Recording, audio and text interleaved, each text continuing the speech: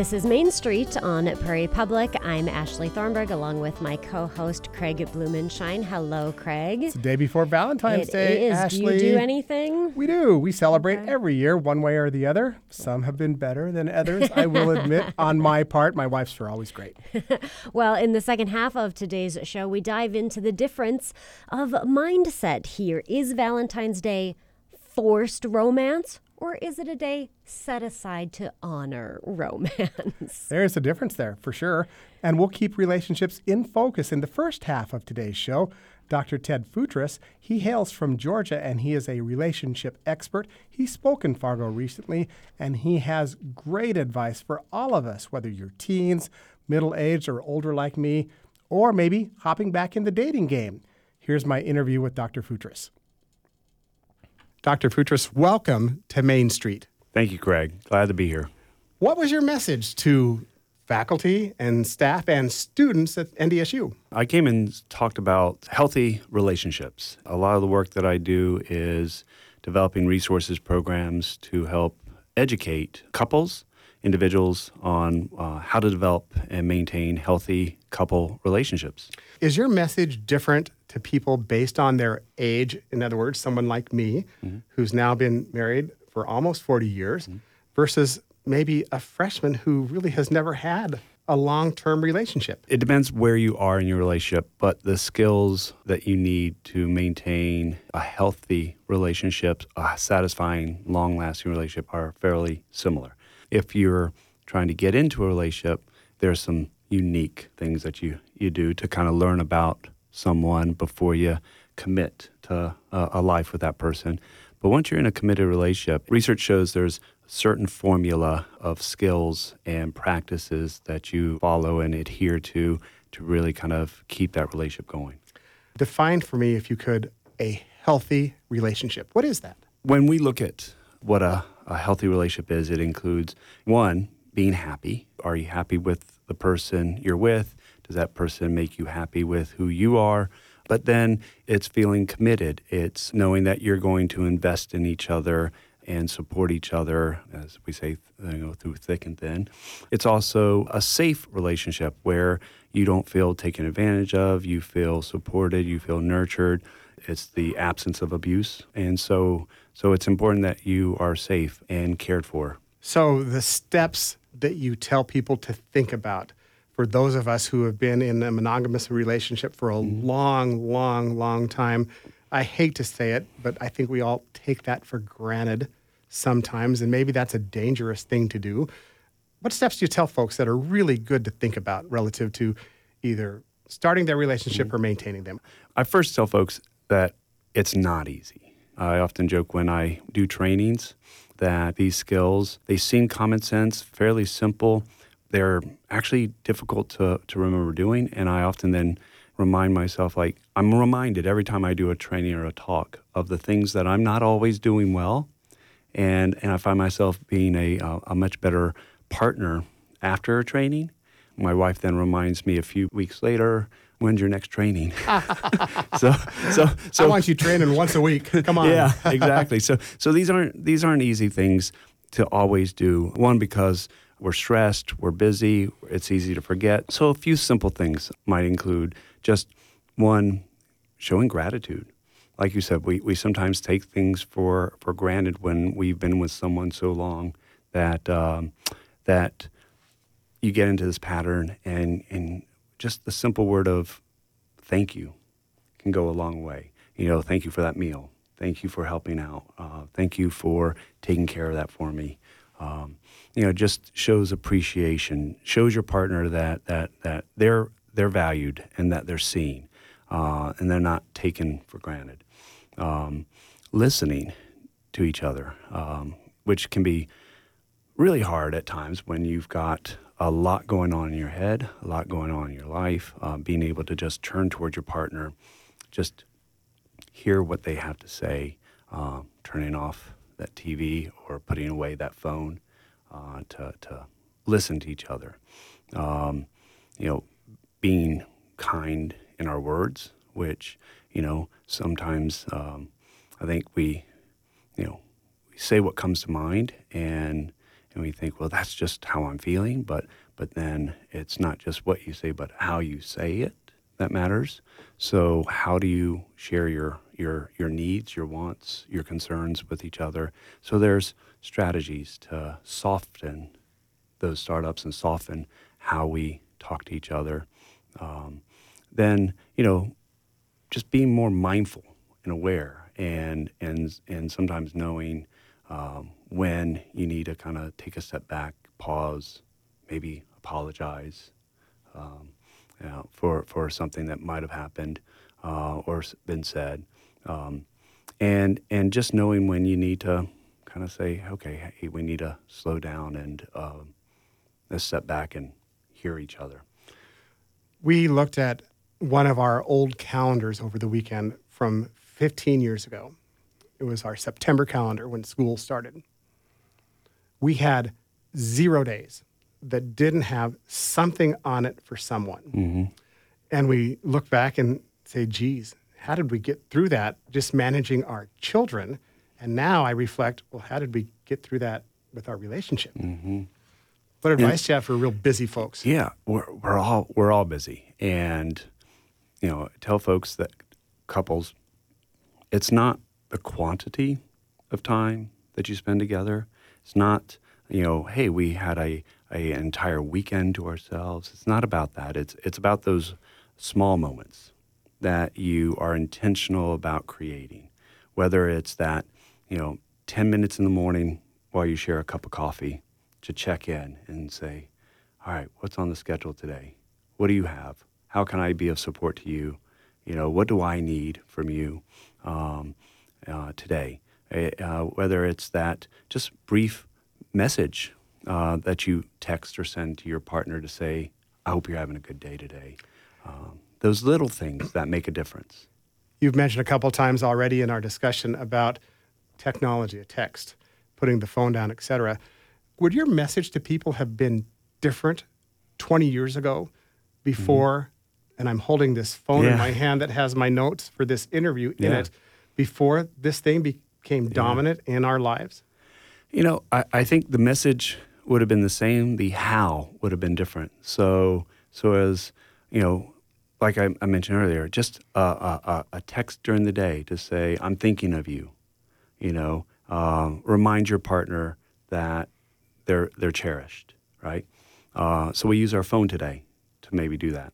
But before, it was a little note you'd write and put in the lunch bag or the box. I mean, we do this sometimes with our kids, right? We send our kids off to school, we put a little special note, so when they open their lunch box, they're like, hey, I hope you're having a good day.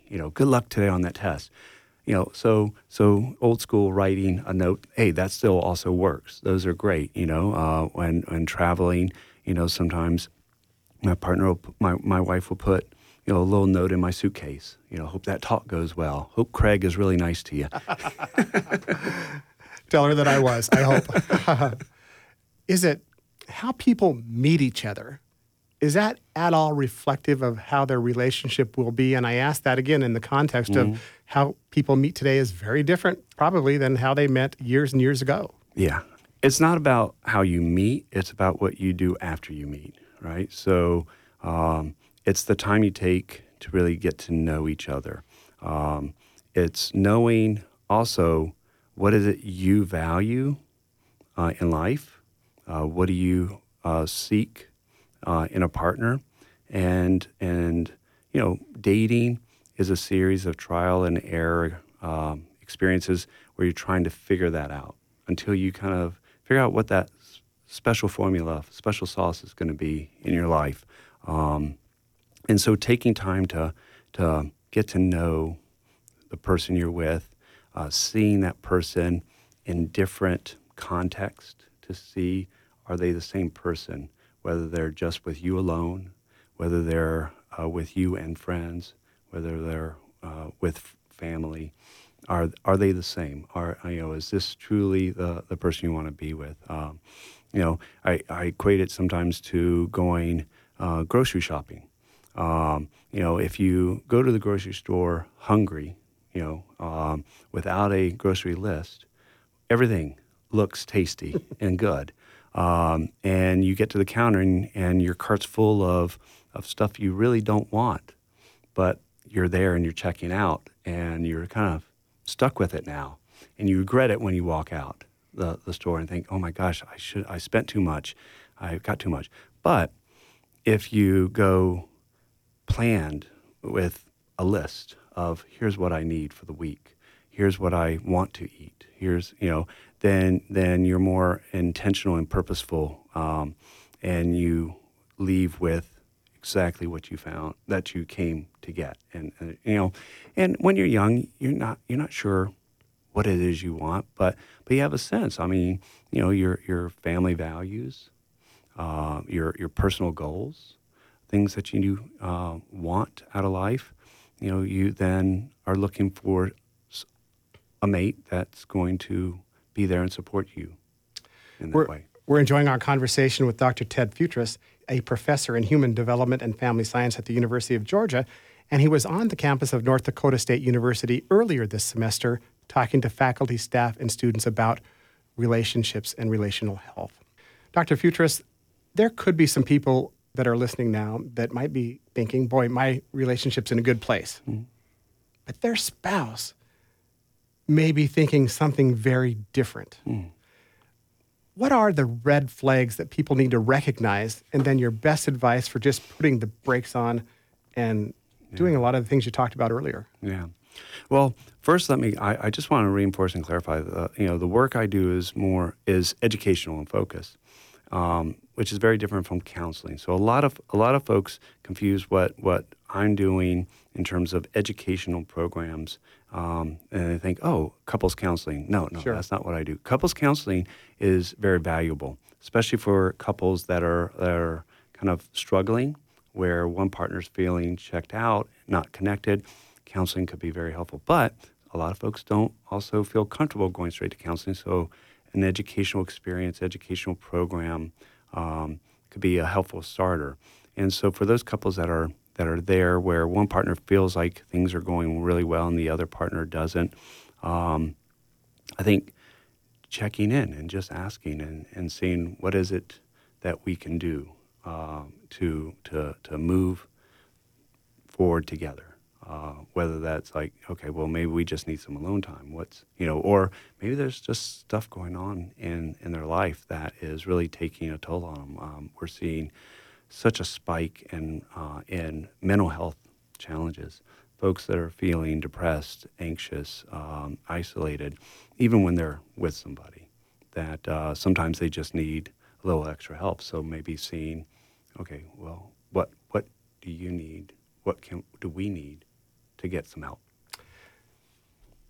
Read some of your research prior to us visiting, and I was really struck by the research that you have done relative to foster parents, those that host foster children in their home, and the impact that it can have on their relationship, something I never would have considered. Just thank goodness they're willing to host that young person or that child in their home, but boy, there's another dynamic that really couples in that situation probably need to think about.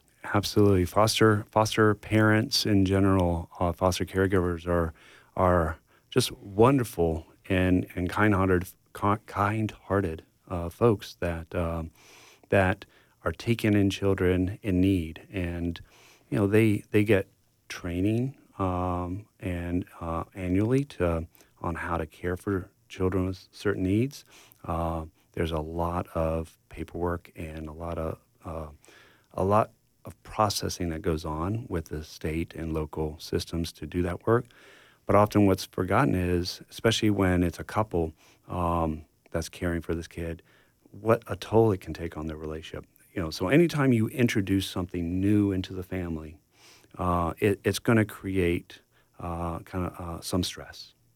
And each couple varies in terms of how they handle and manage stress. Stress is going to happen, but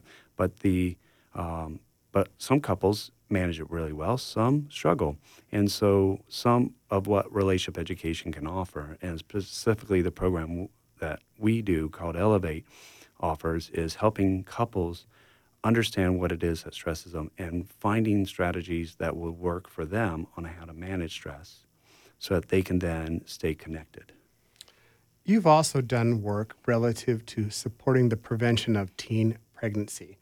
Tell me about that work. And I hate to ask for advice again, but maybe what you tell parents of teens or even teens themselves. Yeah, so the work with teen pregnancy, we do youth-focused relationship education. It's never too early to help start educating our young people about what healthy relationships are. Now, some would say, well, they can just see what happens in the home.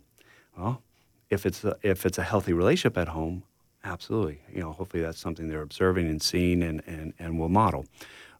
But when you have so many children that are still exposed to divorce, are exposed to violence in the home, you've got just almost half of children, infants born each year, are to moms who are not married.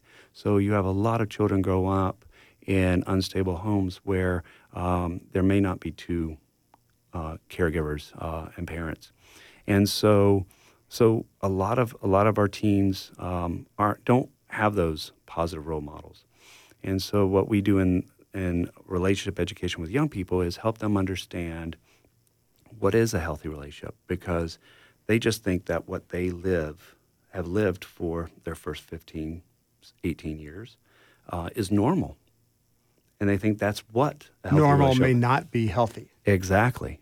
And so they may just feel like, well, that's what everyone around me experiences, so that's what a relationship is. So we find a lot of kids, when they go through the program, their eyes are open and like, oh, wow, it could be better. Yeah, it could. And so here are the things that you can do. We start off by emphasizing, because adolescence is a time of development, identity development. They're trying to figure out, who am I, right? And they challenge status quo, challenge their parents, and because they're trying to figure out, who am I without you, right? And so they want to, and so they might dress differently, they might act differently. It's all part of that development.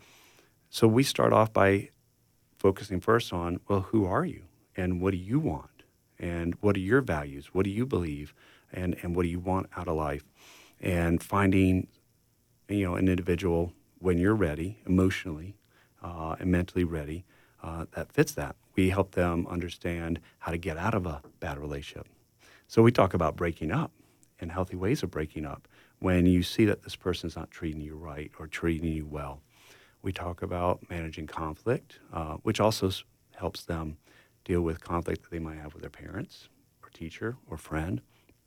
And then we also, help them understand how to use social media appropriately and safely, so as to not hurt someone or get hurt.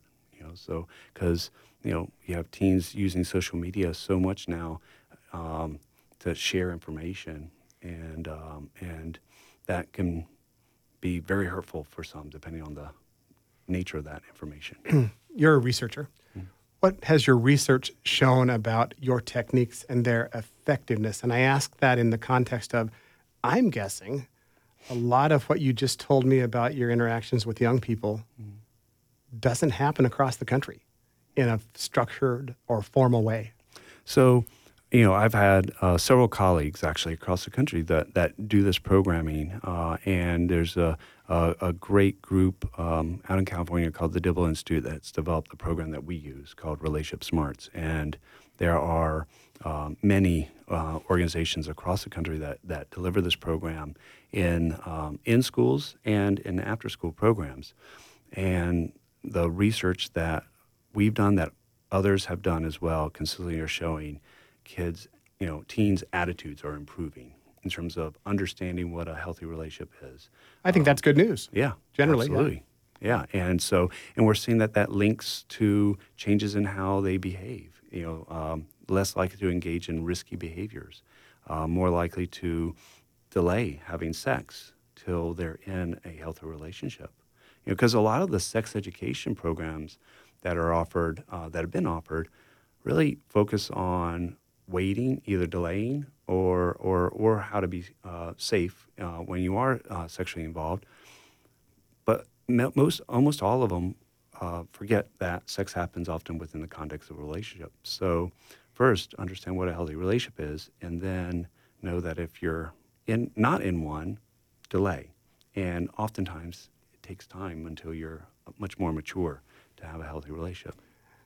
Along the similar chain of thought there, is that also why young people are delaying getting married? The delay in marriage, I would say, is more an economic thing. Really? I think, yeah, right. I think Interesting. We're more and more are it's a success sequence. It's finish school, get a good job, then get married, right? And it's hard to get a good job, and it takes a while to finish school if you're going on to secondary education. And I think that's one part of the equation. I think the other part also is more and more of our young people are growing up in homes and in communities where marriage is not the norm. And so it's changing kind of this attitude that, well, I don't need to be married in order to be happy. From someone who looks at this from an academic perspective, does that concern you? My work is always focused on we want you to be in a relationship that's healthy and safe for you. Now, research consistently does show, on average, individuals in a married relationship, on average, if the relationship is healthy, low conflict, they live healthier, wealthier, longer lives. So they are happier. They tend to take care of themselves better, especially men, because men benefit from those reminders from their wives to go to the doctor and take care of themselves, right? And they accumulate more wealth over time. Two incomes often is better, much better than one. And boy, I think I reflect personally. I'm like, I just don't know how I could have done it, or my wife could have done it on our own, raising two boys. It's just hard. So, and now there are a lot of single parents out there that do a incredible job raising their kids. They pull from a variety of resources, family, friends, and their support systems. So this is not to say that single parents cannot do it, but it sure is harder. I want to ask a closing question here for that single parent, because there are so many parents who are meeting these challenges every day without a spouse or without a partner, but might be thinking that they are timid in hopping back in, or doing it at the time when they have children in the house. A lot of discussion about that I've read about. We have about a minute left. What would be your advice to someone who maybe tried, it didn't work out the first time, and here we go? Yeah.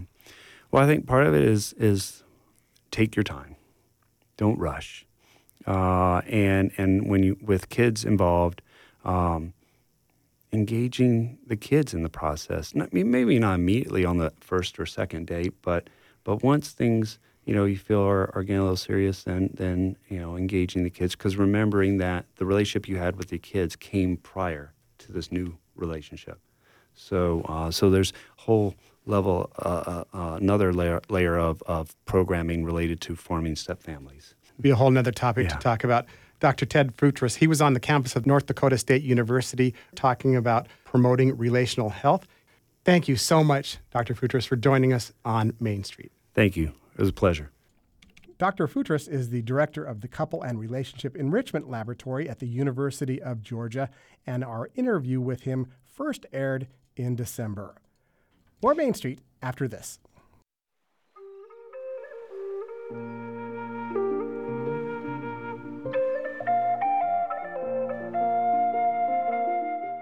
We'd like to thank the North Dakota Council on the Arts for supporting arts programming along with our members and other sources here on Prairie Public.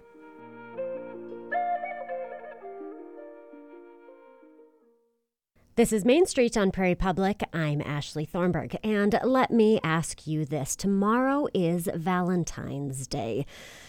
Oh, what just happened in your mind, in your heart? Did you get really excited, or did you start to panic, or did you get angry?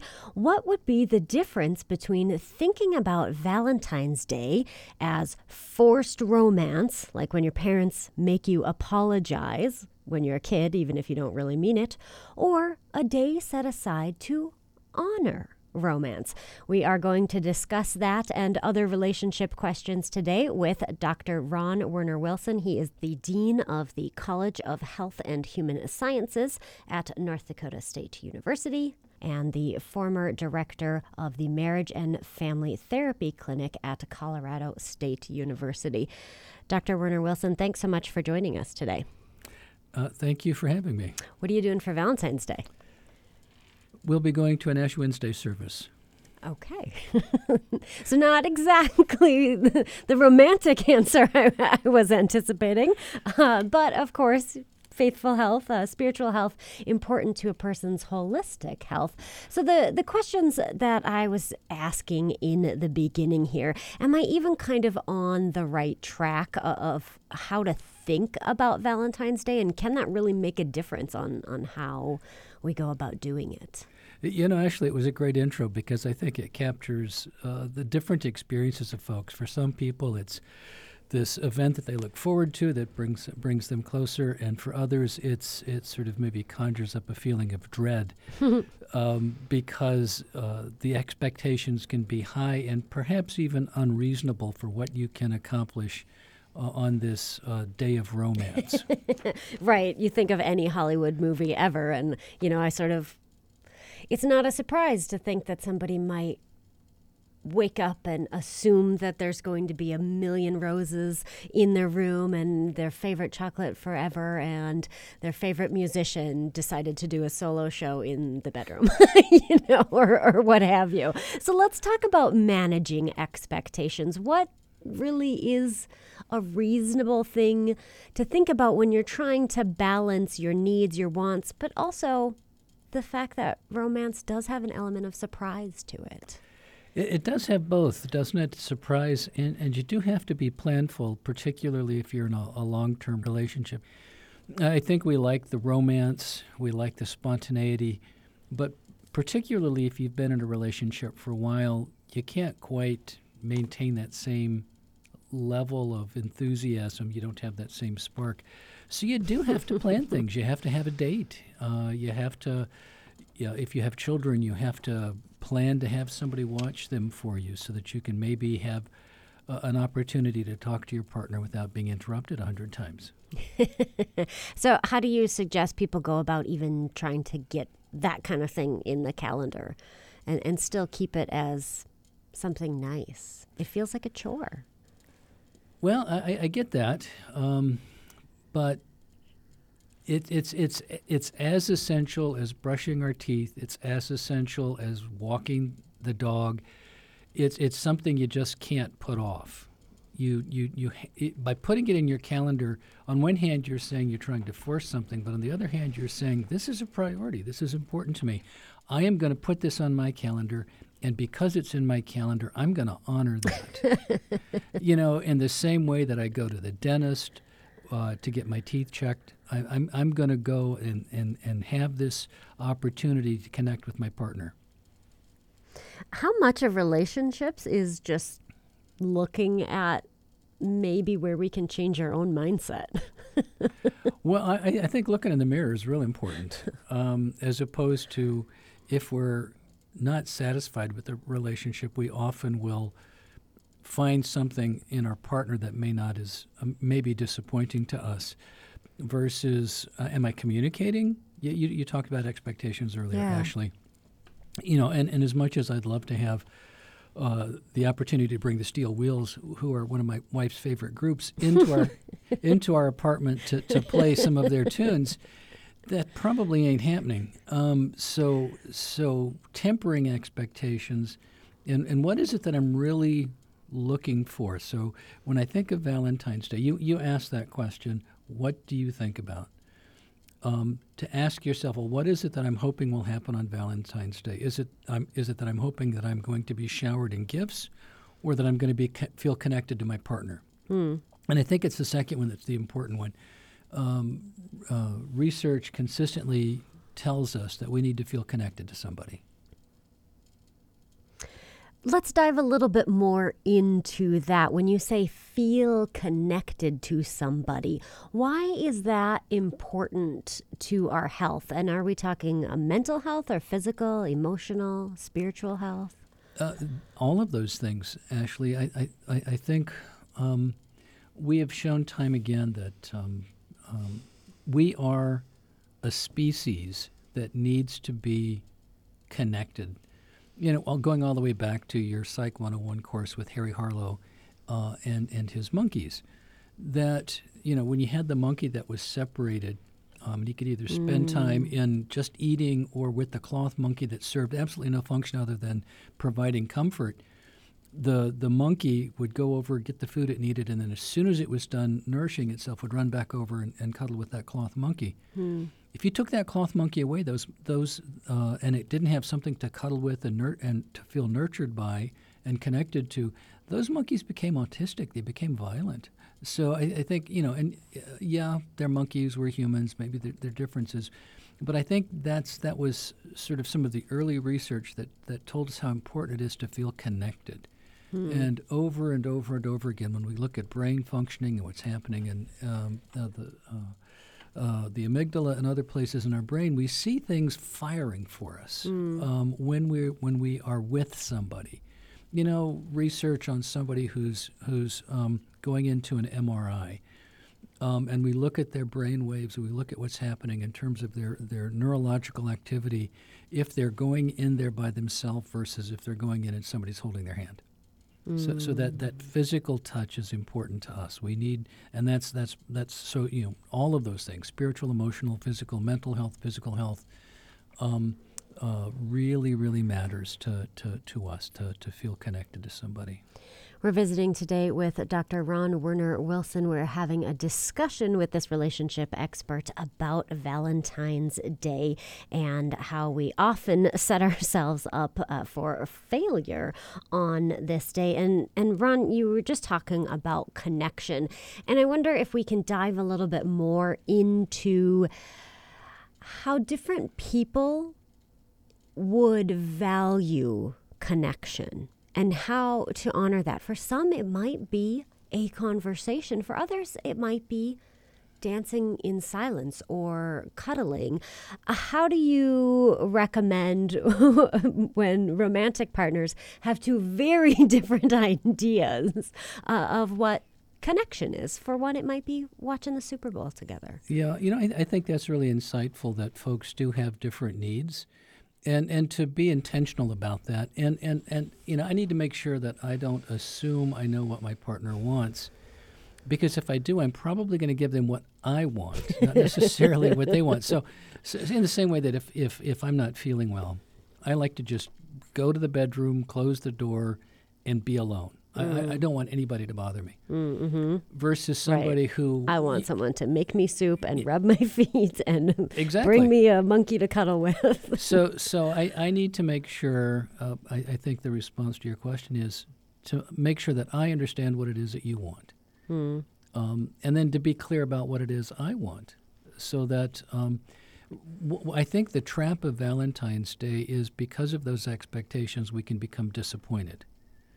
So we can have, no good deed goes unpunished. So instead of feeling connected to my partner, I can feel further away from them because they've not given me what I wanted.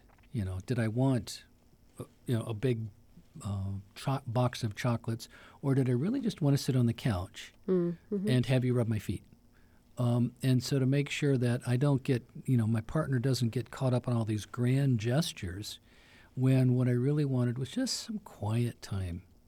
Sitting together, that can be priceless. It maybe it doesn't feel as magical, or it doesn't look like the television ads, which are programmed to help us spend billions of dollars every year for Valentine's Day. It's a shocking number, yes.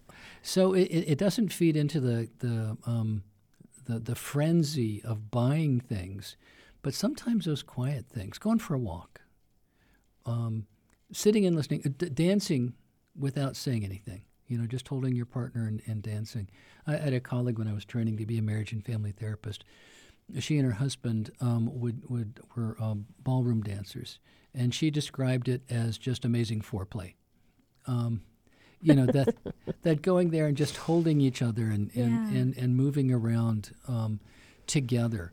And then, part of the nonverbal and the physical part of that relationship when they were dancing. Yeah. Yeah, let's go there into the sort of nonverbal communication and different ways to set ourselves up for success. Dancing is one. Dancing is one. What else you got? Well, listening. And how are you doing? What's going on for you? How are things going? We have a real interesting, and I'm not sure that we've nailed down if this is socialization between women and men or if it's something more primitive. But men are more comfortable in shoulder-to-shoulder conversations. Mm-hmm. So they go to a sporting event or they go to a bar and they're sitting and they're not making eye contact with their buddy. Yeah. Women tend to prefer conversations when they're making eye contact. They're sitting across from each other, nodding and taking in all of those cues. Right. And so I don't know if it's men are like silverback gorillas who see direct eye contact as threatening. Mm-hmm. We haven't quite figured that out. But how do we negotiate just a basic difference in terms of how we connect? One of my major professors when I was working in my master's degree discovered this about her husband, that he was far more comfortable when they took long car rides and they weren't making eye contact. So she invented trips for them to take so that she had the best conversations I ever had with him were when we were in cars driving someplace, and so he didn't have to look at me. Meeting him where he's at. Right. Now, that said, I think there's also, I think we both need to challenge ourselves. So if I'm not comfortable with direct eye contact, I need to make an effort to at least nudge myself to do some of that and help myself gradually get more comfortable with it. So you said meet where we're at. I think both people, not just women, need to meet men, because that's usually the message we send to women. It's your job to figure out what he needs and then do that. And I think that's going to create resentment, and that's not going to create connection. It's going to create this sense of, why is it always me? Why do I have to accommodate to him? Emotional labor. Right. Exactly. It is emotional labor. And so both people need to be making an investment in that emotional bank. Yeah. Give us a little bit better definition of emotional labor. I just said it. You agreed, but you're an expert. What is emotional labor? So we both know the jargon. So emotional labor is the work we do to help our partner, help anybody. It doesn't have to be a partner. It can be our children. We could do emotional labor with them, helping them to feel connected to us by asking them questions, following up with them, trying to understand their perspective. And maybe even sometimes, like if it is with a child doing emotional labor, that seems painful, or can you tell, as you're talking to them about some experience they might have had at school, whether it was they didn't feel accepted in a group or their feelings were hurt, to try to help them name that. And so it's the effort, the labor of trying to understand and facilitate a conversation about emotions. You just used an interesting phrase, try to name that. Ron, why can you be so angry about something, speaking for myself, and let it ruin a day or 2 days, and then the second you kind of write it down in the journal or say it out loud, it's like it just doesn't matter as much anymore. What is that? It does lose some of that control or power over us, I think, to say it out loud. Or to journal it, to acknowledge it, I think, is the issue in both of those cases. If I say it out loud if I go and I have a beer or coffee with a friend, and I tell them about something that's bothering me, by acknowledging that, both to them and then maybe even to myself, it takes away some of the strength of that. And so the more I can acknowledge that and say, gosh, that really did bother me. And often sometimes with anger, as your example, is that anger covering something? Is it am I preoccupied with that anger because I'm feeling rejected, or I was feeling judged, or I was feeling some kind of vulnerable feeling? That's particularly troublesome for men. We get just a couple of emotions, If you see those pictures in a daycare center, today I feel, and it's got 12, 15 different faces, anywhere from frustrated to disappointed to to angry. Men often, the one as a therapist, my experience is that they often will talk about as anger, but that's really kind of a cover for feeling hurt or rejected or inadequate. When you said that to me, I felt inadequate. And so, they respond really strongly because men really don't like to feel inadequate, Ashley. Yeah. Would you call that a response, or is it more of a reaction? And then define for our listeners the difference between those two. Well, I think sometimes our initial fight or flight response can be more reactive. And I think to ask ourselves, now, why did I respond so strongly to that? What's going on here? So it's, sort of, that metaphor of peeling an onion. Let's peel a layer back, and why did I respond so forcefully to that? And it can be particularly puzzling to the person we're interacting with. They can just kind of look at us like, no, what was that all about? Yeah. We're visiting today with Dr. Ron Werner-Wilson, the Dean of the College of Health and Human Sciences at North Dakota State University. One of the main areas of research for Dr. Werner-Wilson is marriage and family therapy. Ron, what about the people who don't care at all about Valentine's Day? Is that fine? I think we need to make room for those folks, and that's what worries me about the commercialization about the holiday, because if you're not having a romantic dinner, if you don't have a partner, somehow you have failed in life.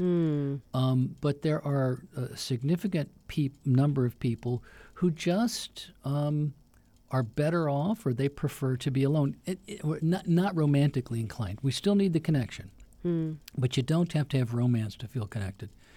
And so I worry sometimes that in terms of somebody feeling depressed or inadequate, if they're comparing themselves to the person sitting at the table next to them that are gazing, lovingly in each other's eyes. Because it's a first date. Because it's their first date, exactly. That somehow they may come to the conclusion, self-judgment is such a horrible thing, they may come to the conclusion that there's something wrong with me, I'm unlovable, and if I'm unlovable, therefore I'm not worthy, and if I'm not worthy, so that's a really ugly spiral to be in. And so what I would want to say to anybody is you don't need somebody else to validate who you are. Feeling connected is important. But you can do that in lots of ways. But there's nothing wrong with you if on February 14th you're enjoying a cup of coffee, listening to some of your favorite music in your apartment by yourself. Take yourself out on a date. Yeah, I like that. Ron, what is emotional intelligence? Well, EQ, emotional intelligence, is a lot like it. IQ, just intelligence, and it's. I don't know that everybody understands the importance of it. I think we've seen some fairly good research that the best managers, the best people to lead, are folks who have a high level of EQ that understand that it's more than just the facts and figures. It's feeling connected. It's those emotional feelings. And understanding that different people have different emotional responses, and somebody who has high EQ, will check in and say, so how are you feeling about this? What's it like for you? This has got to be, really challenging. How's it going in your new job? Are you settling in? Is there anything I can do? So there's a lot of empathy, but there's also a lot of being able to maybe anticipate possible feelings somebody could have and try to help give them an opportunity to talk about that. I did look it up. Forbes estimates that we will be spending $26 billion Wow. on Valentine's Day. Think of all of the things we, at the risk of being on a soapbox, think of all of the things we could do in our world to help folks if we took just a fraction of that $26 billion in this industry to try to make the world a better place. Dr. Ron Werner-Wilson, the Dean of the College of Health and Human Sciences at North Dakota State University. Dr. Werner-Wilson, thank you so much for your time today. You're welcome, Ashley. This is Dakota Datebook for February 13th. During World War I, anti-German sentiment swept across the United States. This was reflected in the espionage and sedition laws passed to protect the home front. In North Dakota, the Reverend John Fontana was arrested and charged for violating this act. A German minister in New Salem, he had been arrested in 1917 with several other men from the area, all accused of making, quote, unpatriotic charges against the United States government and to have been otherwise unloyal, unquote. One of the charges against Fontana was that he had interfered with the sale of Liberty bonds. During Fontana's case at Federal District Court in Bismarck in 1918, there was even discussion that allegedly a Bible was presented to Fontana's church at New Salem by Kaiser Wilhelm of Germany. Yet many testified that Fontana was pro-American and that he had prayed on behalf of President Wilson and the government, asking, quote, that this terrible war might be ended, unquote. Even the witnesses' characters seemed to be inspected in the public eye. The newspaper reports commented on how well English was understood, noting that at least 2 witnesses spoke it not at all, despite one of them living in New Salem for 2 years. Newspapers noted the draft status of some. The witness questioned about the Bible, allegedly from Kaiser Wilhelm, was described as someone who understood, spoke, and read German, but was an American. Fontana was convicted under the Espionage and Sedition Act and sentenced to time in prison. During that time, his congregation in New Salem rejected an attempt to get rid of their pastor, though an article in the Grand Forks Herald commented that this might have been because they weren't aware of the gravity of the crime. Fontana was released after appealing to the Federal Circuit Court of Appeals in St. Louis. And in 1920, a notice appeared in various newspapers that he planned to publish a German newspaper in New Salem. On this date that year, as reported in the Bismarck Tribune, some local American Legion post objected to the proposed paper and publicly requested that the Postmaster General deny the paper's distribution by mail. Even later that year, a report noted that a man who recently died was not buried in the German Evangelical Church Cemetery, reportedly because he had testified against Fontana. Fontana continued to be viewed by many as a convicted seditionist, yet he also had supporters. His unfortunate case serves as a reminder of the national frenzied concern around World War I that in some cases may have gone too far. Today's Dakota Datebook was written by Sarah Walker. I'm Bill Thomas. Dakota Datebook is produced in cooperation with the State Historical Society of North Dakota, with funding from Humanities North Dakota. And that's a wrap for today's Main Street. Thank you so much for joining us. Up next on All Things Considered, the special election of disgraced Congressman George Santos and those vying for his seat. And tonight on Kelly Corrigan wonders, is it possible to have a loving, face-to-face conversation with someone who thinks you're going to hell? We talk about our political and spiritual divide. Tomorrow on Main Street, a North Dakota startup is providing 300 virtual headsets to North Dakota secondary schools, giving students the opportunity to experience careers. We hope you'll join us again tomorrow on Main Street.